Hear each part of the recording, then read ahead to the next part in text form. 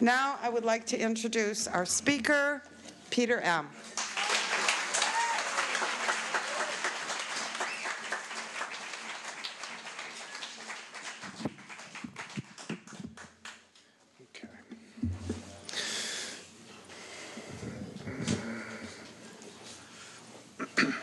My name is Peter. I'm a recovered alcoholic.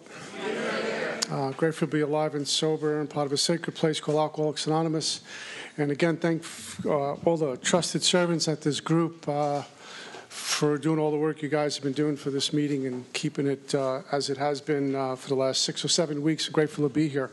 God separated me from alcohol on June 23rd, 1988. I'm a recovered alcoholic, and I'm grateful to be an alcoholic who's recovered. I don't know if I'd be here if I was an alcoholic seeking recovery. I don't know if I'd be here, certainly not speaking, if I was a recovering anything. But I'm grateful for getting recovered from a seemingly hopeless state of mind and body. My separation from alcohol came June 23rd, 1988. But I was still recovering. And I was still in the bedevilments. And I was still running around Alcoholics Anonymous untreated. And where I've been brought to as a result of the 12 steps, which took me to a God of my understanding and be able to talk to you experientially about this God, is to a place called Recovered. And I'm very grateful for that. My journey started, like most of us, with the first drink and ended up, in handcuffs and car crashes and in jails and institutions. That wasn't the plan the first time I got drunk. And the plan in 1988, when God separated me from alcohol, was not to stay sober either. I had a willingness to stay sober, a willingness to go to any lengths that came out of the gift of desperation. But the plan was, I'm probably going to drink again, probably going to use again, and not have a life of recovery in Alcoholics Anonymous. But something interesting happens to every one of us. People show up that we normally don't see. They can be at meetings 7 days a week, and you could be at the same meeting, you don't see them. But when the mustard seed of willingness awakens, where we can move a mountain, those same people suddenly come alive and we can see them. And they've been talking the message, preaching the message, and looking for newcomers and being the best example of this big book until my eyes are open and I can see them. A city that's lit up is put up on a hill so you can see it. And a lamp is lit, it's not put on the ground, it's put on a table so it lights up the room for everyone who's in there. But I need to be looking. I've been lost many times driving, and you're driving down a road and you don't know where I am, what I'm doing. The GPS is going sideways and I don't know what to do. And up ahead I see traffic lights or a storefront. And I say, finally, there's somebody there. And I follow and I pull over and ask for directions and I get home. Alcoholics Anonymous is like that, but I have to be seeking. And in 1988, when I first got here, I was seeking, but I was untreated. And I was sober, not putting a drink in me, certainly not putting any other substances in me, but I was untreated because I didn't have the 12 steps yet. And I was praying to a God I grew up with, which had a lot of conditions on it. This God had conditions on what my life was going to look like. And I bottomed out in Alcoholics Anonymous. And I came into Alcoholics Anonymous with all these different personalities. You get one drunk, he's got 45 personalities, depending on the weather and the time, right? And that's how I showed up to Alcoholics Anonymous and told me to pray. Get a sponsor, go through the 12 steps. And then something happened. After I bottomed out in Alcoholics Anonymous, almost 6 months being in AA, I bottomed out again. And it was just as painful as coming out of a bottom drinking. Now I had no medicine. I had nothing to shut the voices in the head down. I was raw and still bottomed out, making meetings of Alcoholics Anonymous. I wondered what was wrong. God's going for me again. I'm in trouble again. And I was in a lot of trouble. In fact, looking back on it, I was in worse trouble than I came to the realization on that day, December 22nd, 1988, when I says, oh my God, I'm thirsty and I need a drink because I can't take living sober. Prayer will bring death to all the identities that don't come from God. And what I found out in my prayer life and in my step life and in my meditation life, that certain things started to happen. The voices in the head and all the attachments to who I'm supposed to be started to die. And I was again stripped raw. This process of recovery will continually strip us down. As soon as we start to accumulate, my experience, as soon as I start to accumulate stuff, attachments, not a job, not a relationship, unless it's damaging to me. But as soon as I start to accumulate attachments to stuff, God will rip it down. Because nothing can stand in the way of me and God. He won't allow that if I'm seeking Him. If I'm not seeking Him, I'll have a whole load of stuff standing between me and God, and I'm wondering what's wrong. December 22nd, 1988, I was stripped raw again. God got in the way of that drink that day that I was going to go drink, or anything else I can put into my body, because the pain of living sober was too great. And I showed up at a gentleman's doorstep, and he just started to sponsor me, but we really didn't do any work. And he let me in, and I gave him my tales of woe, what I was experiencing by just going to meetings. I had a lot of other distractions besides meetings. And I wanted to stay sober. And he said to me words I'll never forget, and I've shared these words from a million podiums. He says, "Where are you with God in the 12 steps?" And my question was, when do you start the steps? And he answered, when you stop throwing up, you're late. He didn't tell me, let's make 90 meetings in 90 days, because that would have killed me. He didn't say, put the plug in a jug, because I was looking for a jug to drink. How I stayed away from a drink that day is purely divine intervention, because based on my track record, I should have been drunk that day.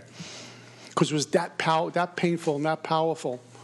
But I kept praying. I just kept praying, and I showed up at this guy's doorstep. He didn't give me a hug and tell me how am I feeling.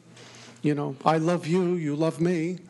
He didn't do any of that. He was what we would call a bulldog, a hardcore, and God bless him, because those are the type of men God kept putting in my life.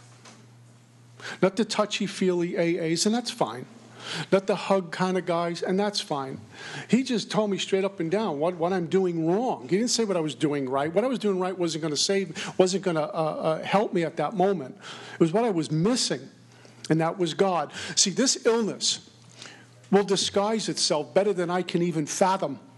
It'll have me believe I'm practicing these principles in all my affairs, and I am so far from home. It'll have me believe I'm a spiritual giant. I've become Moses, and I'm so far from home. It'll have me believe I'm going through the steps, and I never even cracked the big book open. I don't get why we have a big book that works, but we have 4,000 other ways to do the steps out there, and we go to that stuff before we go to the big book. It makes no sense. Because I don't know about you, when I was into dry goods or liquor, I went to the best stuff. They're overdosing Harlem, that's where I'm going. So we have a big book, which is it's pure. This is the pure, no cut.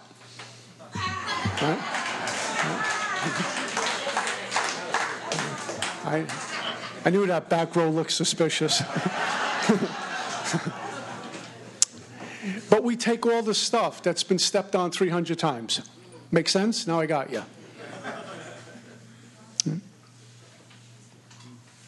So I began this journey.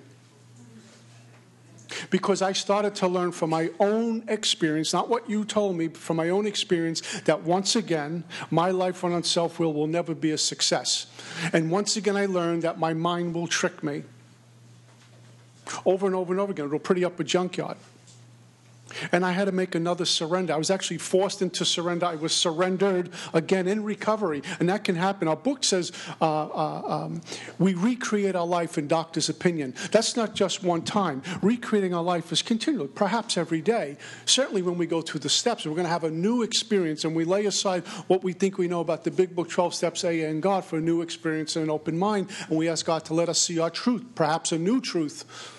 Because it's peeling back onions, a layers on an onion. I discovered something that's great. Now I have to move forward.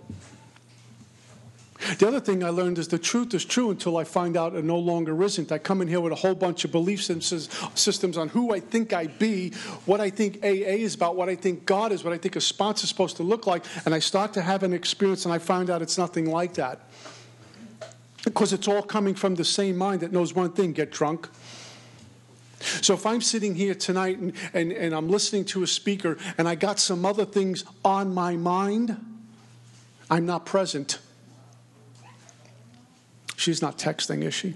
You're not texting, hon, are you? Okay. I got other things on my mind, which means it's a way of distracting me from hearing a speaker or perhaps a sponsor or just a message that's going to help me. And I think I have thoughts, but they have me. But it's in the bottom, the complete surrender. And plus, trust me, that doesn't feel good, especially when you bottom out in Alcoholics Anonymous. You're part of AA, you're thinking everything's great, and you bottom out once again. Where do I go now? And we keep avoiding the information. We keep avoiding the 12 steps all the time until we get to a place where I'll do anything. That can happen in Alcoholics Anonymous. We begin to recreate our life. It happened to me. That's why I never look down on the drunk, because I know God's not looking down on me. God's not going to see the sin in me. God's going to see his creation in me. God's not going to see the sin in you. He's going to see the creation that he made and have mercy and try to put it back together. But I need to be a willing participant. God can throw out all the seeds he wants, but I don't bite. Nothing happens. It's my free will.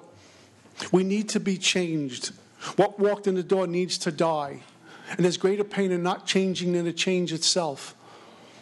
A grain of wheat falls to the ground. It's got to be crushed in order to have food. Otherwise, nothing happens. The same thing with me. I walk in here. The whole self has to be grinded into dust. The ego has to dissolve. How far it goes, that's up to God. But the change has to happen. And it's not comfortable. It's a metaphor. What's the word? Thank you. That happens in here. What an upheaval. But if I'm still the same person that walked in the door, I probably am not going to last. If I hold on to what I think is me when I walk in the door 6 months later, a year later, I'm probably not gotten well. So it's about, am I willing to be changed from the inside out? And the outside world may get worse. Because I come to AA doesn't mean I'm going to have the job, the relationship, and the car. I might be on food stamps in a week. I might be completely bankrupt in a week. But what has changed is how I navigate through that. A drink and a drug is no longer the solution. And I keep returning back to this power called God.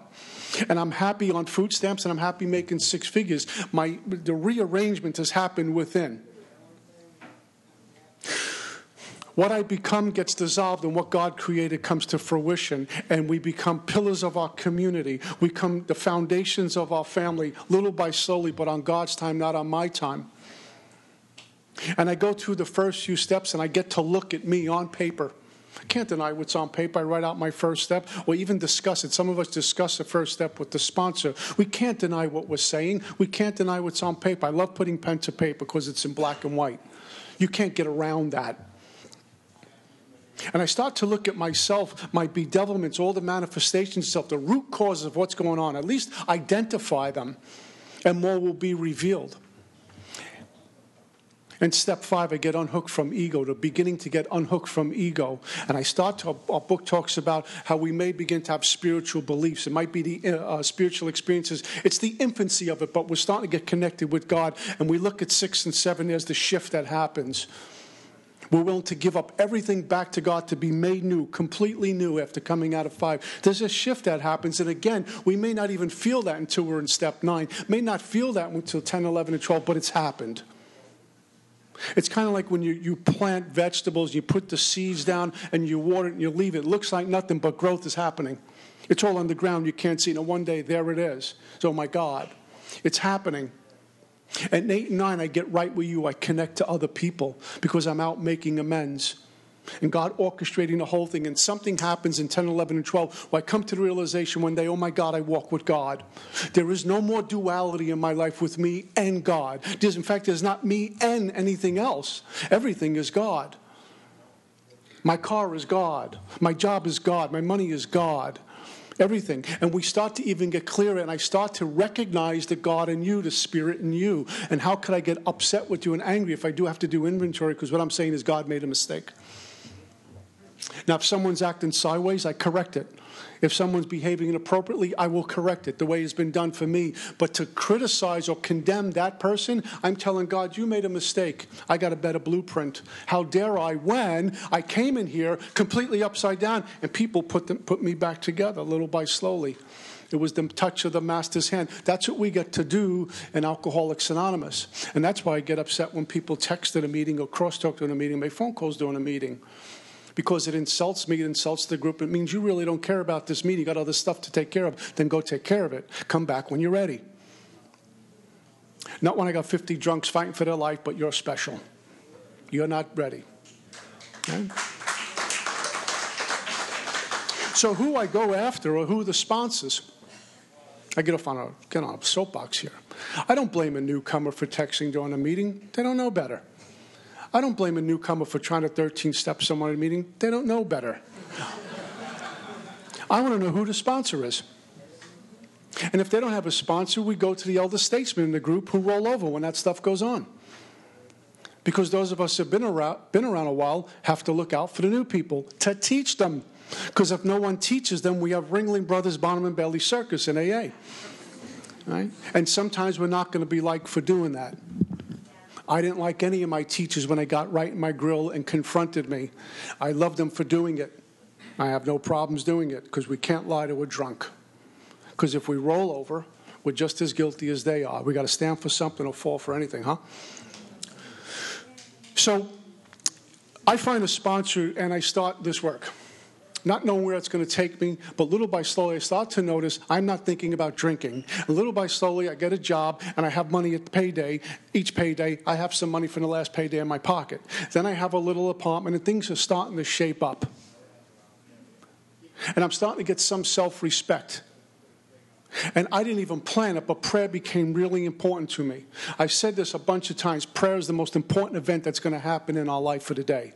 There's nothing that comes close to that.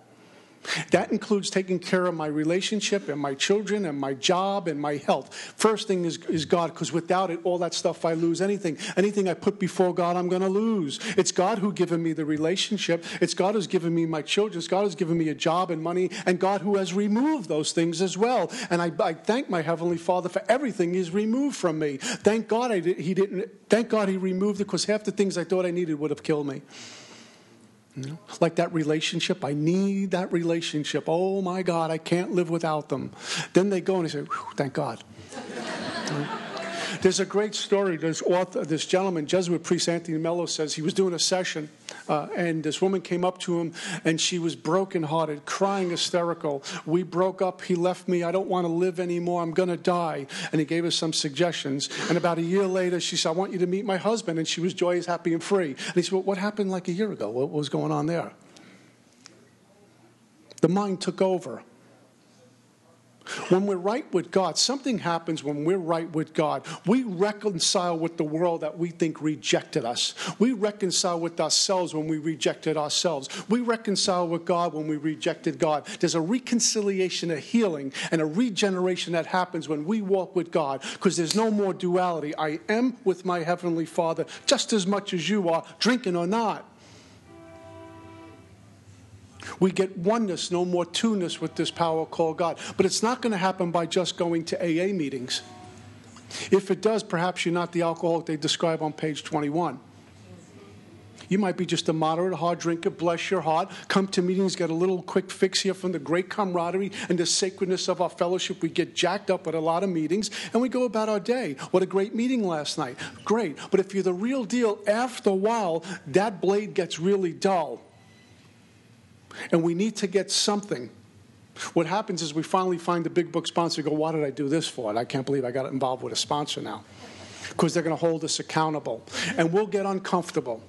And every time we get uncomfortable going through the work, it's great because we're about to break through another wall. Tension is the surface of spiritual truth. So when I'm going through the work and I'm feeling really tight in my fourth step, God's about to push it through another wall. Needed.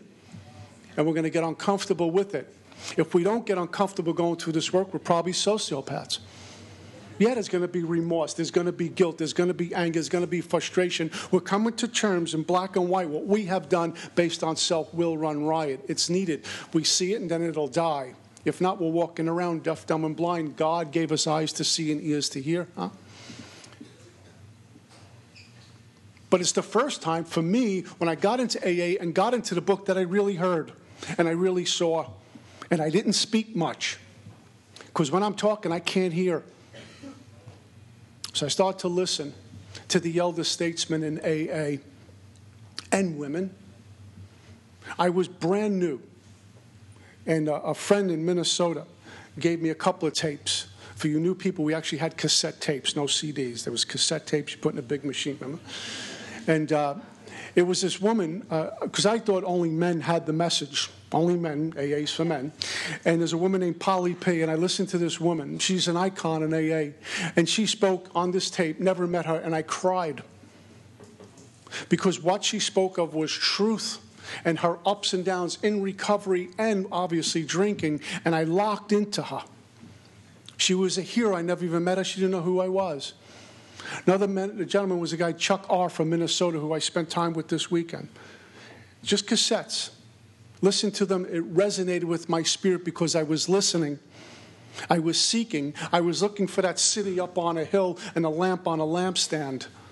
I wasn't deaf, dumb, and blind. That was God ripping me open. I was desperate. Who's giving me a message? Right? This past weekend, I was in Minnesota to give a talk. And I went from Amityville, Long Island, with 10 days of treatment behind me, out to Minnesota, St. Paul, and Twin Cities, and a little town called Hastings. And I did treatment in halfway house, three-quarter house, and sober house, and lived out there for a while. And that place put me back together. In fact, when Minnesota calls, as long as my calendar's open, I don't care what's going on in my life, I go. Just to give back, because they put me back together. And I got to visit the old places that I went to in recovery in Minnesota this weekend. So I gave a talk, and a bunch of folks thanked me, but I was so forever grateful to them for what they did. And God has given me that to remember where I come from in the recovery life. And still has given me, because it's not coming from me, a sense of gratitude for those people. My first hero was there, Chuck R., belongs to the Three Legacies group that I talk of often, and he's still there. He's still there with about 8 billion years sober, just sitting there, greeting new people, still on service, and doing what he does, looking for a new drunk. Sober many, many, many years. His health is failing, but Friday night, he's there. And someone walked me in and said, there's Chuck, and he knew who I was and introduced me to his little posse of guys. Some guys were sober 40 years, some guys were brand new, but there was Chuck right in the center of AA. Those are my heroes. The Polly P's are my heroes. The Bob B's are my heroes. My sponsor, Mark H. and Don P. These are journeymen in Alcoholics Anonymous. They're not here to get a date. They're here to get sober and be of service, whatever it takes. And some of the people who make coffee doesn't get applauded. We thank them for doing that. The guy who put the key in the door tonight so we can have a meeting, we thank him for that too, or her for that. Right? This is easy. Those folks got the work. And I got to visit Minnesota, and there was a few times in my car I was driving alone and I wept. Out of gratitude, not sadness. I wept. Because I looked at some of the old spots I was driving by, the old treatment center and the old meeting places, and just places that come back to you. And I remember the condition I was in 25 years ago. I didn't have a clue. Now, when we have 60, 90 days, we think we got all the answers to the planet. We think we know everything, right? Then you look back and you say, I didn't know anything. And I didn't know anything. I have some motives that were pretty shabby back then. Thought they were good. And they said, keep coming back. And I got to do that. And I had to, me and God, and I had a weeping session with God and thanking him for everything he's given from me and all the stuff he took from me. Because 25 years later, I'm back there visiting with dignity, a little grace, and a gentleman, a sober gentleman, and maybe a spiritual warrior on certain days, because of Alcoholics Anonymous. So I was humbled by all of it. But it's because of the step work. How do I get right with people? Because that's my book says we're having trouble with personal relationships. That's where it doesn't, forget how I do in Alcoholics Anonymous for an hour. Doesn't even count. If I'm in treatment or sober living, that don't count. It's when I'm out there I take this out there. Rubber hits the road. How am I doing in my personal relationships with others? As a man, am I treating women like women or furniture? How am I doing? How am I doing with my coworkers? How am I doing with people? And it all comes out of my relationship with God. And if I don't go to the 12 steps, I might have a relationship with God, but boy, am I missing so much. Chances are the God I'm praying to is me anyway, without removal of self. I think I'm worshiping God, but I'm worshiping me. And prayer isn't the most important event of my day. And amends I can take care of next week. It's not important. I need to get to my home group. I'd rather a newcomer or someone I'm sponsoring be out making amends than attend home group. I'd rather them go 12-step or drunk or take a drunk to the work than attend home group. We have too many attachments on my home group. Live or die, get to my home group. Nonsense. Not when a drunk's in need. Not when the children are in need. Not when I have to write inventory. Because I can't transmit something I haven't gotten. I will what I do, and that's untreated alcoholism. So it's about getting right with people, which comes by getting right with God. And step 9 forces me into getting right with you, who I've stepped on for years. I've lied, manipulated, justified, minimized, and rationalized all of it. And step 4, I got to see my part. Discuss it in 5. The shift happens or begins to happen in 6 and 7 and 9. Says, now go fix it. And so I start with this list, and we talked about this last week. Most of my list is going to come out of step 4. It says we made it when we took inventory, where I saw harms caused. But that isn't the list in itself, because more names will be added to that. In fact, every time we go to the work, more will be revealed. When God knows the ground's fertile enough and my shoulders are wide enough, He'll put some more work on for me to do. We don't graduate. It's unending. Chopping wood, carrying water. Chopping wood, carrying water. Going out and serve for God. And truly, if we say we're messengers of God, we're not here to be served, but to serve. And we do it gladly. Who's ever last shall be first, huh? So I go. And God will give us the strength and the courage and the direction to go do this work. Let us walk into shooting galleries. Let us walk into bars. Let us walk into the most sordid spot on this planet. If I have a good reason to be there, I go in with God. And I'm coming out with God. And maybe you're drunk. And then God is pleased. And I sleep at night. And sometimes it's an inconvenience, but I do it. And some of my 9 steps, trust me, I didn't want to do them. Some of my amends I did not want to do. I don't like the people. I don't want to go do this. It's humbling when I go do it. I want to hold on to the money. And I found it's not my money. And I need to go do this. And then I came to a realization one time, I get to do this. I get to go make money. I get to live free. I get to get freer. I get to experience with God. And so the journey began of going out and make amends. And I had made about 200 direct eyeball-to-eyeball amends the first time out. And each time through the work, there's amends to be made, but I noticed that at each time I've gone through the work, a whole bunch of times, there's less and less amends to be made. The first time was I'm making amends because I ripped you off. Physical abuse, verbal abuse, first time through the work. The last time through the work, my biggest amends was going back to my church and becoming a church member. Some of the amends are, well, I was told you I was going to be there and I couldn't be there and I never called you. It's like that. It's changed. Because I'm able, because of God and AA, go through my day and never intentionally hurting anyone. I'm not looking to cut an angle. I'm not looking to be dishonest. It's just the way God made us. In all my brokenness, I don't harm people today. And so the amends list has changed, but the first time out it was pretty drastic. And I will tell you, it was some work. In our big book, it says how to approach the man we hated will arise. But a lot of us have that man or woman on our list that we still hate. We owe amends, but we don't like them. And for me, it was this landlord. And I always tell this story. I like to share experiences with step 9 because they're important in order to teach what this felt like and what it looked like. This landlord, I rented an apartment from him. And when I say I rented, I was technically homeless because I didn't pay rent. My dad paid my rent because I never made rent because I was out running and gunning. But I would tell you I had an apartment. I was really homeless. In fact, if mommy and daddy's paying my rent, I'm homeless. Because if they don't pay rent, where do I live? In the street? I couldn't see that then. I thought I was entitled to have my rent paid. And so I had this little studio apartment. My dad furnished it for me. Bed, all the little furniture, clothes, shoes and boxes, clothes and garment bags, get me some clothes, get on my feet, get me going, put money on the table, clock, radio, TV, all of it. Everything got sold, everything. My dad stopped paying rent. He heard about this word called enabling. Anyone's in treatment knows that word, right? And so he stopped doing that, and I was on a drunk of drunks, and I borrowed money off this landlord, never paid him back, and he tried to kick my door down because I was burning the place down, and it was a nightmare living in there.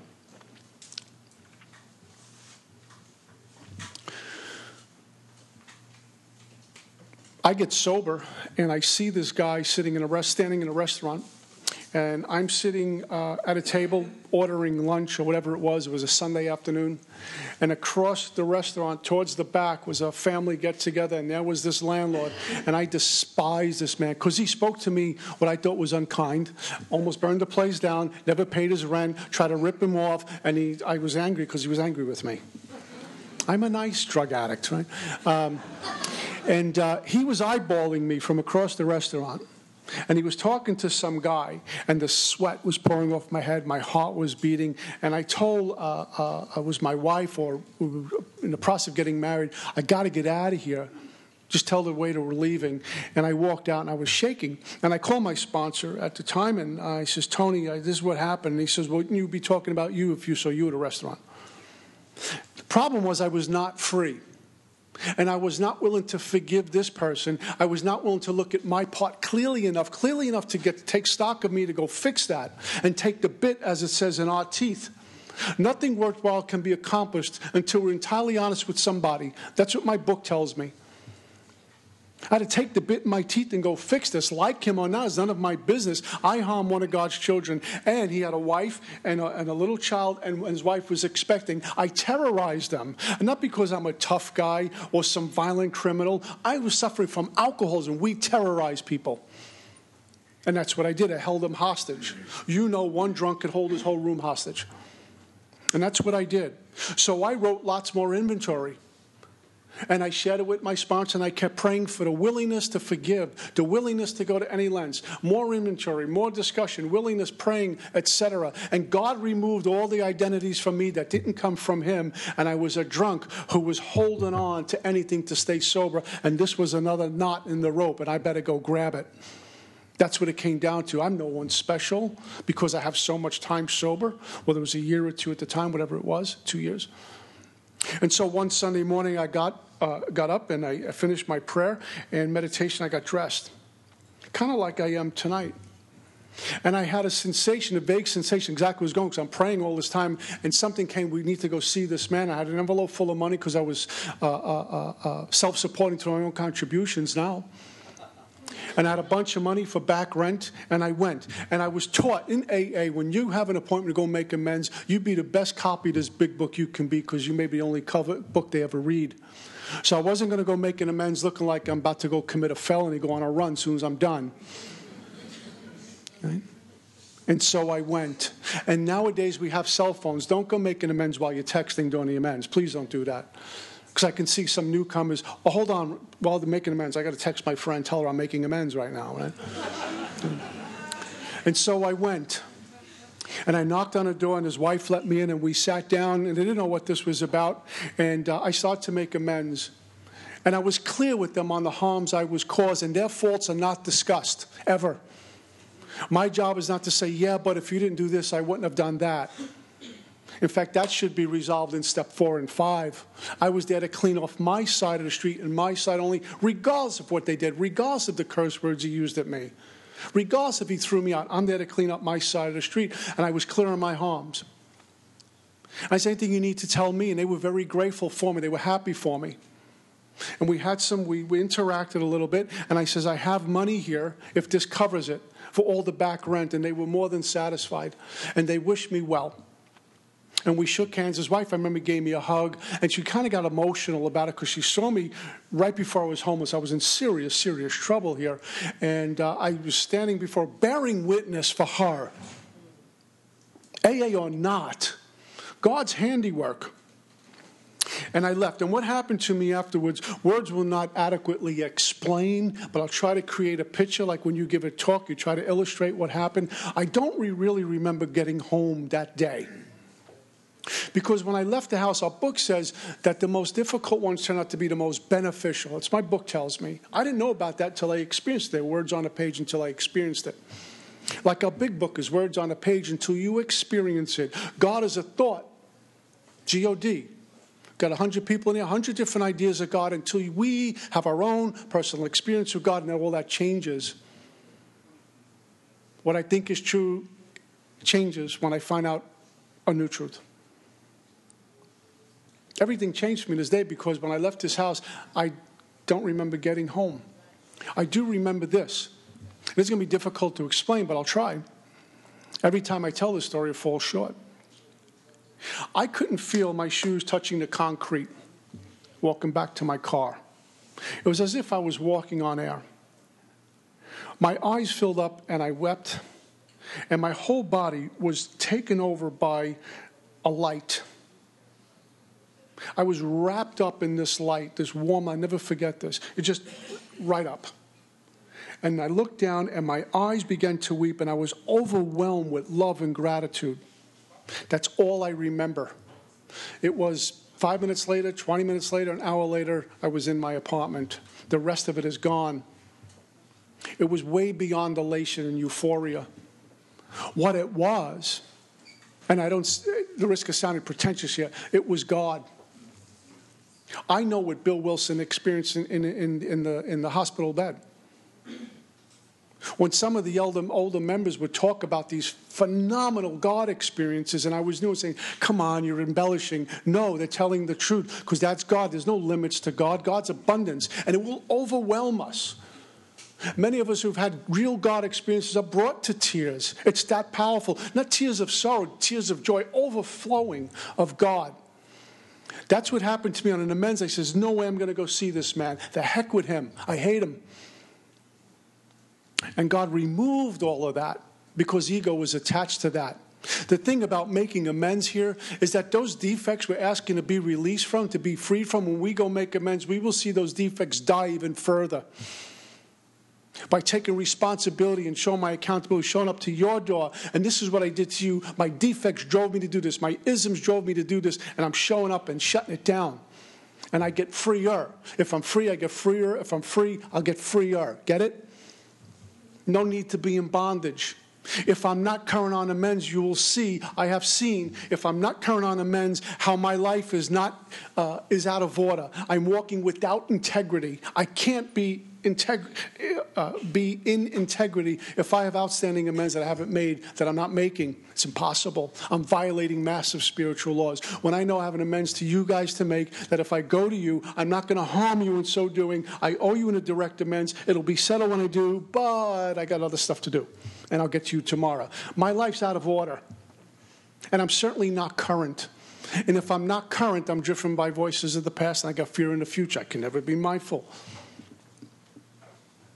We forget how God will bring us to it and through it, just out of love and mercy for every one of us, because he needs us to get well.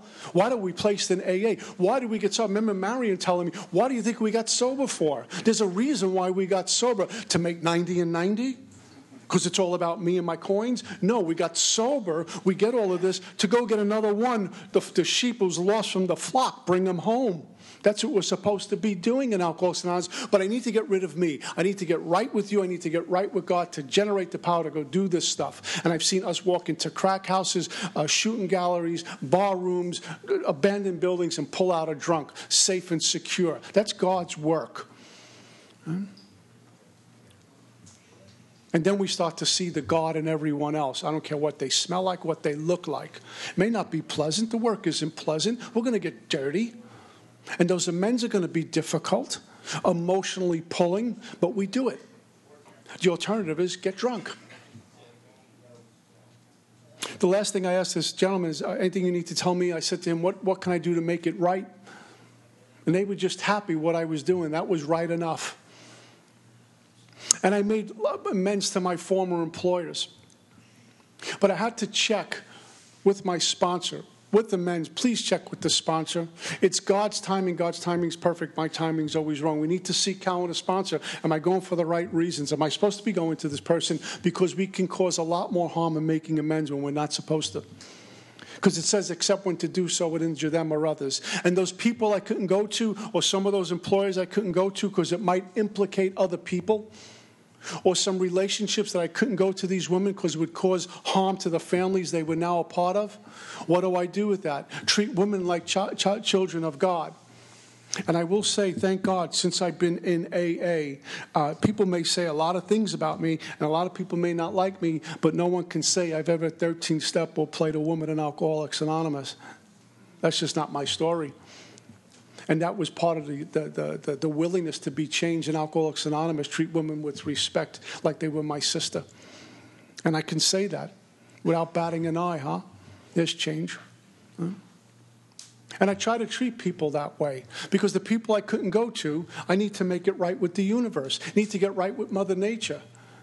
I stole from all my employers. Since I've been sober, I never stole from an employee. I've been taken advantage of by employers. I've been worked to death by employers. I've been lied to by employers, but I don't steal from my employers. I continue working for the glory of God, or I find a new job. But retribution is not my business. That's somebody else's business. I'm not getting drunk. So I chop wood and carry water. I'll share this. I don't know why I'm getting this. I didn't want to talk about this one, but the most difficult one I've ever had to make was to my dad. He was married to my mom, who was one of us, picked her up, cleaned her up, institution after institution after institution, embarrassment, all of it, being married to this woman. And she dies, and I pick up right where she left off. And he goes through this with me, embarrassment, picking me up out of the streets, all of it. And I lied to him regularly, stole from him regularly, and I hurt him terribly. His oldest son turned out to be a drunk and a homeless bum. And he had to chase me out to protect his other two sons. I was really, I remember cursing my dad out one day. And he could have, knocked me out, and he didn't. I brought this man, I was sharing this with someone today, my youngest brother, big strappy kid, and my dad. My illness brought both of these men, this is a true story, to draw a gun on me. I have no idea what it's like for a father to draw a gun on his own son and say, I'm going to kill you before the drug dealers do it. I'd rather do it, and I'll go to jail for it, because they're not going to kill you. That's where this brings people to. My brother jumped out of a car around 2 o'clock in the morning on the Lower East Side with a bunch of his friends, because I called home in a drunk looking to borrow money at like 2:30 in the morning. My brother got in a car with a few of his friends, went down to Lower East Side, Henry Street, and I forget what the cross street is, East Broadway, somewhere down there. Got out of the car and did the same thing. And one of his friends, who was a friend of mine, got in the way of that. Both of them would have wound up in jail for killing a brother, killing a son. That's where this illness brought these two people to, who love me.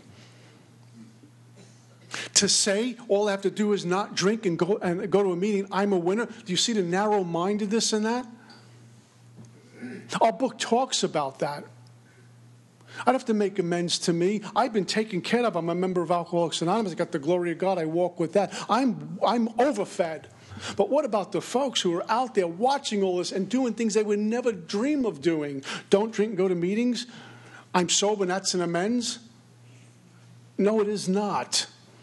Amends is knocking on a door. That's why I don't make amends. I'm knocking on a door with money or whatever it is to make it right. How do I go to my dad? How do I go to my brothers and make this right? And I sat down with my dad one day. My sponsor says, I remember going to him right away. He says, no, not yet. You need to walk this walk. I said, how about? And I said, no, not yet. You need to walk this walk. And I stopped asking. And then one day he says, now. And I prayed, and I sat down with my dad. We were having breakfast one day at work. I said, I need to talk to you. And he said, absolutely. And my dad would always make time for us. After all of this, my dad makes time for me. And I began this approach of making amends. And I had some money to pay. If I hit Powerball this week, I still owe money. I mean, it's ridiculous. And I sat down with an attempt. And I tell all the people who come to me, even if you send $10 a month home, it's something. I'm recognizing this. It's not going to make a dent in their life, but we're taking accountability. It's living in the sunlight of the Spirit. Well, God was about to get me right with another person. This person had to be my dad. And as I began amends, my father stopped me right in the middle of mid-sentence. And he said to me words I'll hold on to ever and forever. And it just spoke volumes for what we do in AA when we're all in, when we're journeymen and women. When the intent is pure, we're seeking God with the desperation of a drowning man or woman, how God will put everything back together, and we get to heal the lives of others in AA. We get to heal the lives of others in AA. It's God doing the healing. We're the instruments to go do it. What my dad said to me was, all I ever wanted was my son back. And he began to crack. And he says he went on to praise Alcoholics Anonymous for the great works you did in giving him a son back. That's why I treat AA as sacred. I'm here to serve, not to get a date. I'm here not for popularity contests, but to serve just for bringing that relationship back. And my dad, the fire was ignited on the healing process. And I went to my brothers, and I went to my grandparents, and I went to over 200 people. And I gave them their respect back and their dignity back that I ripped off from them. That's what God does. He heals. And I watched their life start to change. Because they think that's the way it's supposed to be. Another one screwed me over. And then we say, no, I was wrong and I'm here to make this right. Something stops and something begins to change in their life by doing this. And we walk out lighter, we walk out freer and more connected. As I get connected to you, I get right with God. As I get right with God, I'm connected to you. I'm free. I'm not in a place of dis-ease or discomfort with the world around me. I'm not rejecting me. I'm not rejecting God. I'm certainly not rejecting you. But we're going to hold up on amends because I got a date tonight or the game's on. How free do we want to be? If I have outstanding amends tonight that I could be making without causing harm, how come I'm not making it? I got to hang out. The illness is hanging out too. The illness says, don't make amends. Don't make amends for you. This guy Marinelli's nuts. Don't listen to him. He's crazy. He's a fanatic. My sponsor's crazy. Everybody's crazy. I'm right.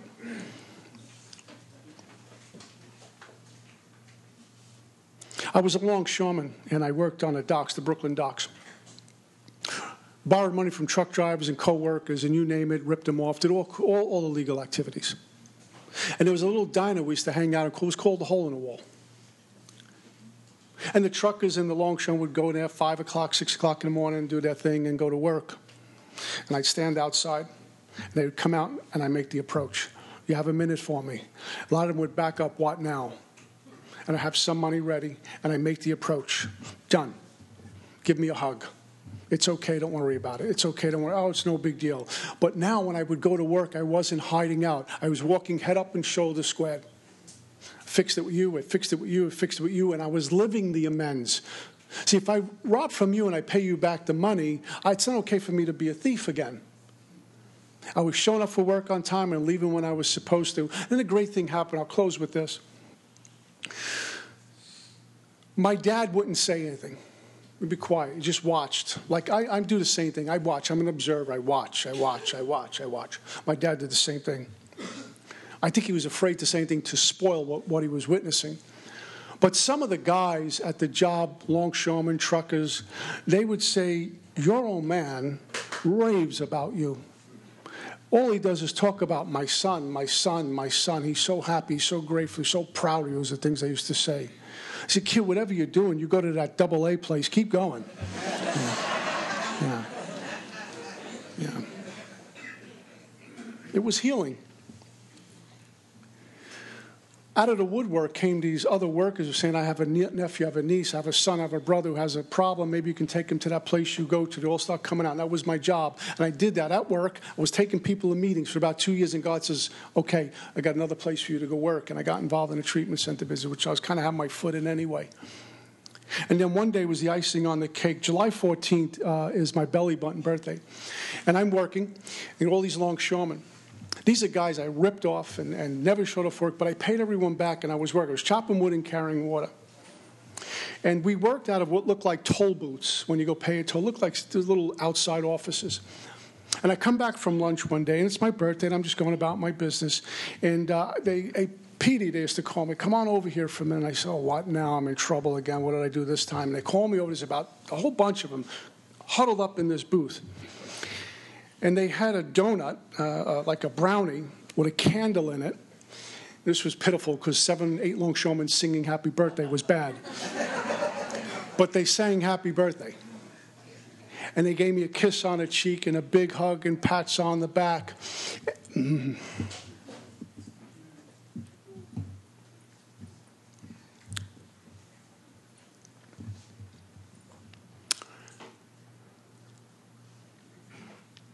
I knew my life changed again. People were giving me respect and showing in their way, that tough guy way, a little bit of love. They took time out to do that. Silly little brownie with a candle in it, and embarrassed themselves by singing Happy Birthday. Yeah. I was part of the crew again. And all I could think of was, thank you, God. And also thank my old man. It's been on my mind a lot. My old man, because if it wasn't for the courage, strength, and direction that God gave him to stay with me, you'd certainly have a different speaker here tonight. So with all the mistakes he made, I still love him for everything he's done. I love his mistakes. I love all the good things he did because he's loved me for all my mistakes and all the good things I didn't. That is just simply God. Huh? That's all I got. Peace.